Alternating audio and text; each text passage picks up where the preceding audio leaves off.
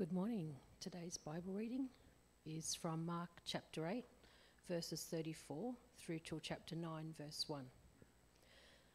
The way of the cross. Then he called the crowd to him along with his disciples and said, "Whoever wants to be my disciple must deny themselves and take up their cross and follow me. For whoever wants to save their life will lose it, but whoever loses their life for me and for the gospel will save it. What good is it for someone to gain the whole world, yet forfeit their soul? Or what can anyone give in exchange for their soul? If anyone is ashamed of me and my words in this adulterous and sinful generation, the Son of Man will be ashamed of them when he comes in his Father's glory with the holy angels."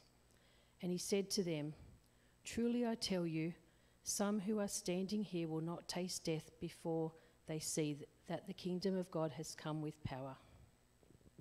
Well, thank you, Margaret.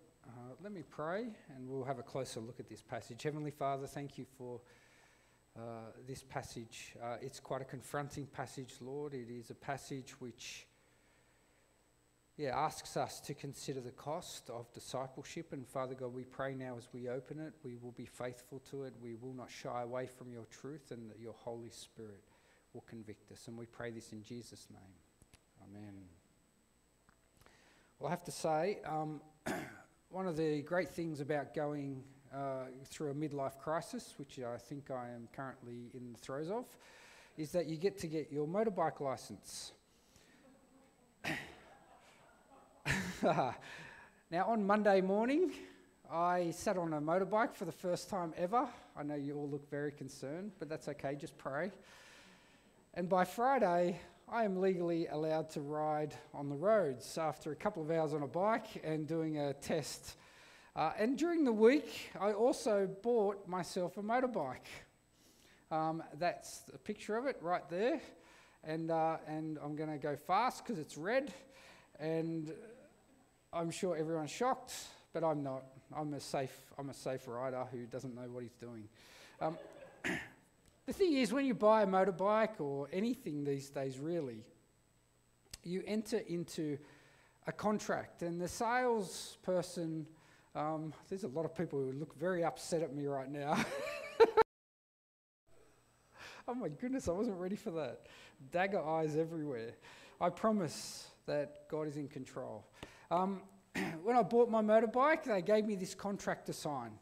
Now, Constance, my salesperson, told me to take some time to look through the contract. I got to point 2 of the terms and conditions and simply asked her, "Is this a standard contract that the government issues and that you have to give to me?" And she goes, "Yeah, it hasn't been changed in any way." And I said, "So if I want to negotiate this contract, these terms and conditions, I don't really like one of them." She goes, "Well, if you don't sign it, you don't get the bike." So, of course, I don't bother reading the rest of it.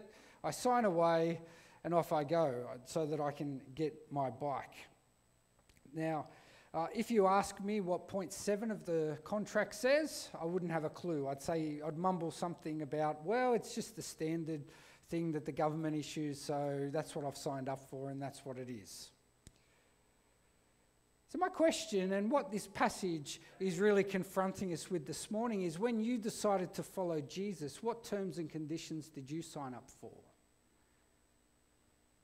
See, what is the contract that we've actually signed when we've committed to following the Lord Jesus Christ? If Jesus was to come and present you with a contract with terms and conditions and a page that outlines the cost, what would it have on it? Have you even considered the page of the contract that outlines the cost of discipleship? Or perhaps when you decided to follow Jesus, you did what I did and you kind of went, well, it's kind of the standard contract. I love the blessing of the bike or the blessing of whatever Jesus is providing for me right now. And look, if the terms and conditions come up at some point, I'll deal with that when they come up. So this morning, we come to the end of chapter 8 in Mark, and we encounter that what would be, I think, the essence of a contract of discipleship. If Jesus was to present us with a contract to sign, chances are it would be a copy of this passage. And he would say, make sure that you read it carefully, just as Constance at the motorbike shop said to me. See, as we begin this missions month, this passage is at the heart of what it will cost to engage with the mission of God. Not just over the coming month, but over your whole life. To proclaim the good news of Jesus and to build God's kingdom comes with a cost, and it does come with a condition. So if you remember back to last week, Jesus asked his disciples 2 questions. Who do the people say that I am? Well, some say John the Baptist, some say a prophet, come back from the dead. And then he says to his disciples, the close 12, who do you say I am? And Peter was able for the first time, and Matthew's gospel tells it, through God enabling him to declare this. He says, you are the Messiah, the Son of the living God. See, Jesus is the promised one of the prophets to come and to save God's people from the oppression of their enemies, from sin and death.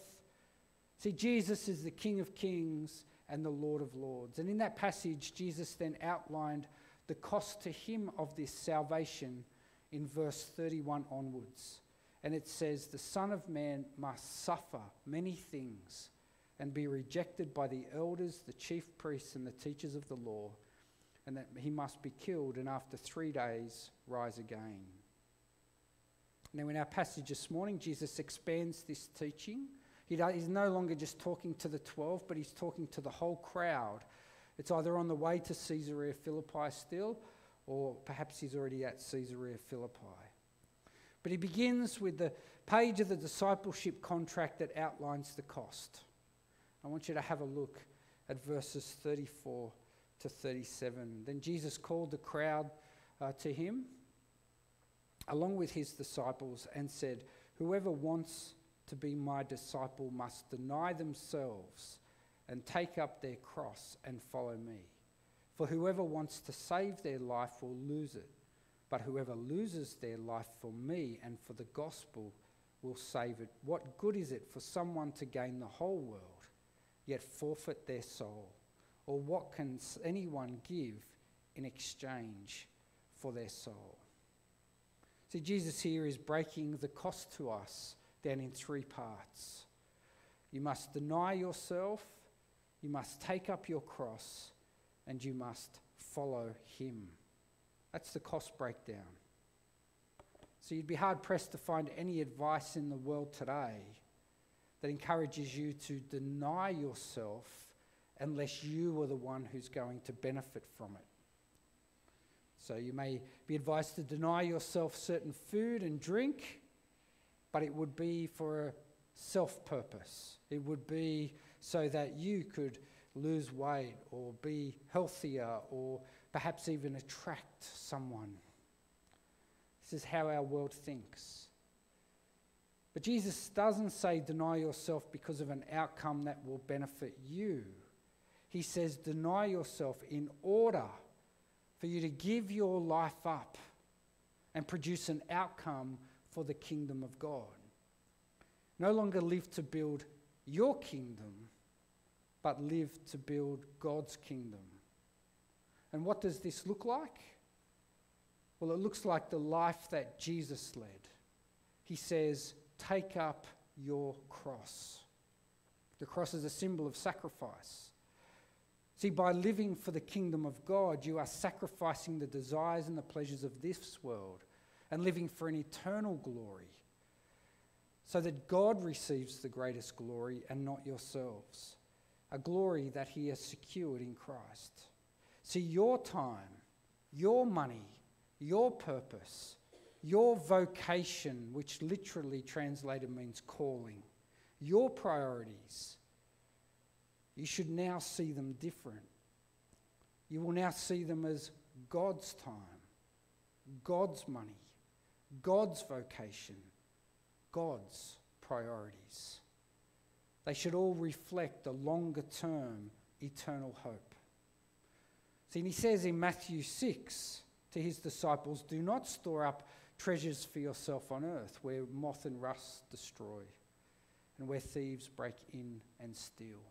But store up for yourselves treasures in heaven, where moth and rust do not destroy, and thieves do not break in and steal. For where your treasure is, there your heart will be also." See, the lens from which you see your life will be the same lens as Jesus saw his life. And it will be the path that Jesus has laid out for you. It will in solidarity, sincerely pray the prayer he prayed in Gethsemane. "Not my will, but yours be done." See, we're about to embark, or we have embarked on a missions month. There is going to be great opportunity for you to deny yourself and take up your cross, to sacrifice your time, to sacrifice God's money he has granted to you, to reorientate your priorities to God's priorities, to get on board with God's purposes. Something as simple as inviting a friend to an outreach service may be a great sacrifice for you, because maybe you feel that you're putting your relationship on the line. Starting to give towards the ministry of the church, or increase your giving in a time that's counterintuitive as the economies of the world start to look like they're going backwards. Giving to mission opportunities, sacrificing parts of your spending during the week, your coffees, your lunches, whatever it is, and thinking about ways that perhaps you can use that for the kingdom. See, thirdly here, Jesus says not just deny ourselves, take up our cross, but we follow him. He is our shepherd. He is the good shepherd who lays down his life for the sheep. So now we lay down our life for our shepherd. We listen to his voice. And it's great to hear Peter distributing the word of God, because how do you hear God's voice? Well, it's through the word of God. It's through sacrificing some of your time to intentionally listen for him in his word. By opening the Bible, by listening. I encourage you to find an app to listen to the Bible. It's a great way to engage with God and to pray as you do that. Well, you're like binging Netflix these days. Well, maybe we need to just step away from the binge a little bit and start binging the Bible. So you're sacrificing that 30-minute show for a 30-minute time with God. Deny ourselves, take up our cross and follow him will look different for each of us. We all have a different calling. But it will all look like sacrifice. It will all look different to how the world tells us to live. One person who gave a great deal, and I'm sure many of you have heard of him, is Jim Elliot. He was inspired at an earlier age by the examples of other missionaries, David Brainerd, William Carey and Amy Carmichael. And he committed his life to evangelism and international mission work. He attended Wheaton College, studied linguistics. He met his wife Elizabeth there, and as partners in ministry, they travelled to the Ecuadorian jungle. And on January the 8th, 1956, while attempting to make contact with the people of the tribes there, Jim and 4 other missionaries were speared to death, slain by those that they came to minister to. Eliot's most famous words were written in a journal on October the 28th, 1949. I think they represent the great paradigm of the Christian faith. He is no fool who gives what he cannot keep to gain what he cannot lose. Aren't they wonderful words? He is no fool who gives what he cannot keep, the riches of this world, the desires that we have of this world, to gain what he cannot lose, the riches of the kingdom of God, the inheritance, as 1 Peter says, that is stored up in heaven for you, that will never perish, spoil or fade. Well, having outlined the cost of discipleship, in many respects, verse 8 is the terms and conditions page. Have a look at verse 38 there. If anyone is ashamed of me and my words in this adulterous and sinful generation, the Son of Man will be ashamed of them when he comes in his Father's glory with the holy angels. So you cannot bear the name of Jesus and take up your cross and follow him and be ashamed of who you are because of him, or be ashamed of him or how he achieves salvation, or how he confronts the world with the realities and the truth of the gospel. So can you follow a man who was beaten, spat upon and crucified? Can you identify with the one who was mocked? Are you willing to identify with humility? Are you willing to stand up for his glory, his honour, his truths, even when the world calls them foolish? Now, there's a great debate to see who the GOAT is of tennis, the greatest of all time. For me, it is without doubt Roger Federer. Yeah, that's what I like to hear. He may not have won more Grand Slam singles than anyone else, but I think he's a great ambassador. I think he's got a great character, and I really appreciate the way that he does things.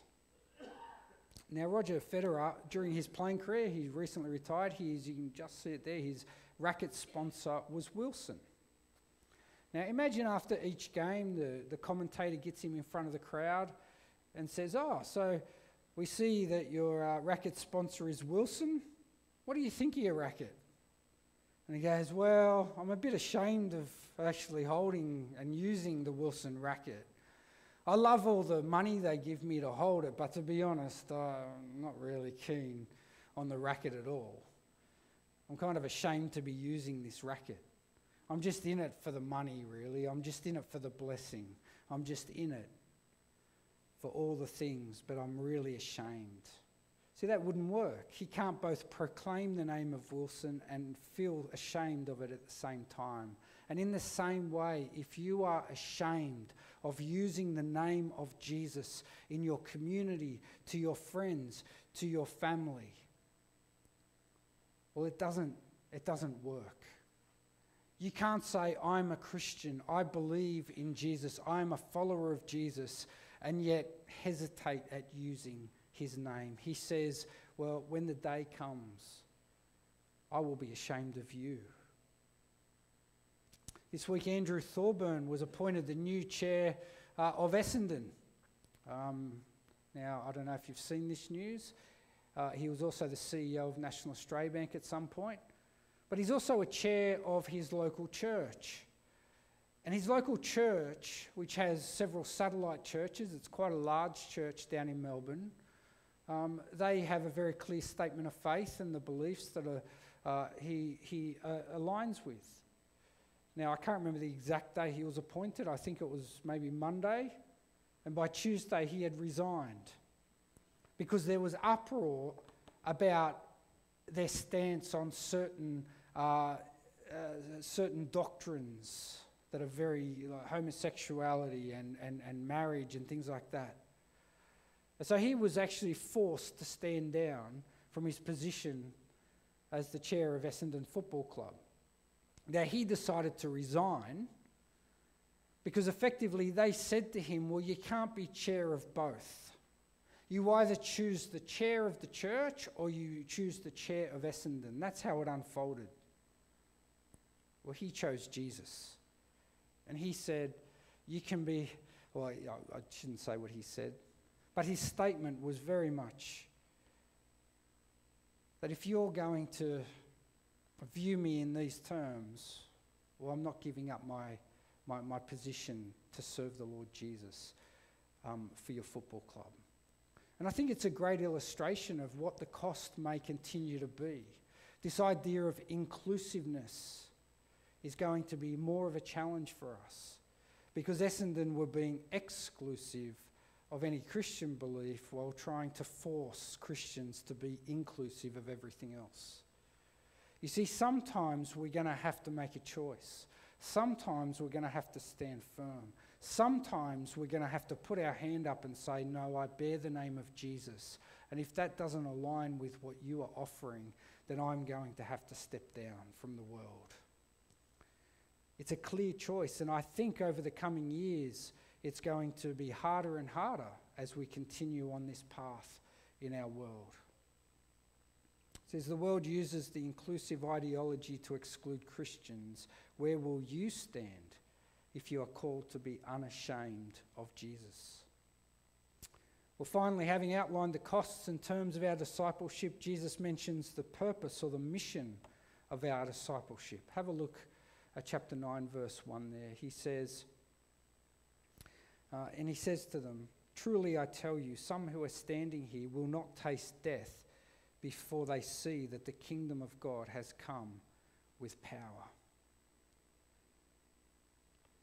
So we deny ourselves, we take up our cross, and we follow Jesus for one purpose, and that is to build the kingdom of God. Now, I think Jesus ties all this together by the kingdom of God coming with power. Well, it wasn't what Peter was expecting when he takes Jesus away and rebukes him for saying that he was going to be killed and suffer. But that is the power, to lay down one's life on the cross for those who are against him, for the very people who are denying him. Well, that is what power is, and that is what Jesus is saying here.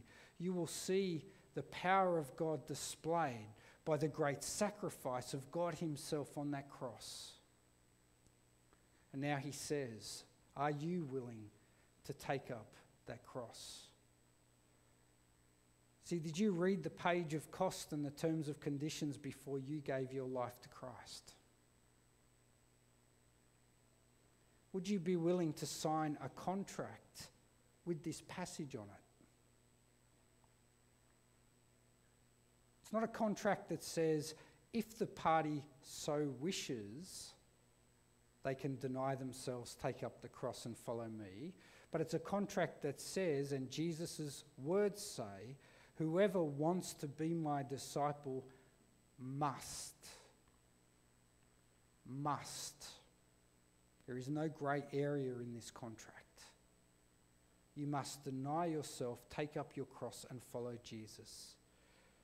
Being unashamed and putting the kingdom of God before all things. I encourage you to reflect on this. I think it's a very confronting passage, but I do think that if we are able to sign our life over to Jesus, then the freedom, the power and the glory and the great hope that we profess will all be evident for all to see. Because there is no more powerful thing than being a part of the kingdom of God, to bearing the name of Christ, to proclaiming the gospel, the good news, to sacrificing for the kingdom. And I encourage each and every one of us to go home, read through this passage, sit with God, take up a pen and sign. Because when his people are committed, we will see tremendous things happening for his glory. Well, let's pray. Heavenly Father, we come before you and we are confronted by the reality that you have said you must deny yourselves, take up your cross and follow me. Lord Jesus, we know that we don't do that. We know that we have glossed over the terms and conditions. We know that we have perhaps sidelined many of the sacrifices that you have called us to. But Father God, I do pray that over this coming month we will see the power of your Holy Spirit at work as we do many things for the glory that is rightly yours. Father God, I do pray that we will all be willing to make some sacrifices and to ensure the gospel, the good news of the Lord Jesus Christ, is proclaimed in our local area, over in Papua New Guinea, that the seeds that were sown over in Vietnam will bear fruit, that the boxes that go out with the gospel study as part of them will bear great fruit. To the ends of the earth you have called us, Lord, and I pray that as we go out to make disciples, baptizing them in the name of the Father and the Son and the Holy Spirit, we will always stay anchored on the truth that all authority in heaven and on earth has been given to you. So, Father God, bless us now. Watch over these weeks ahead and build your kingdom. And we pray this in Jesus' name. Amen.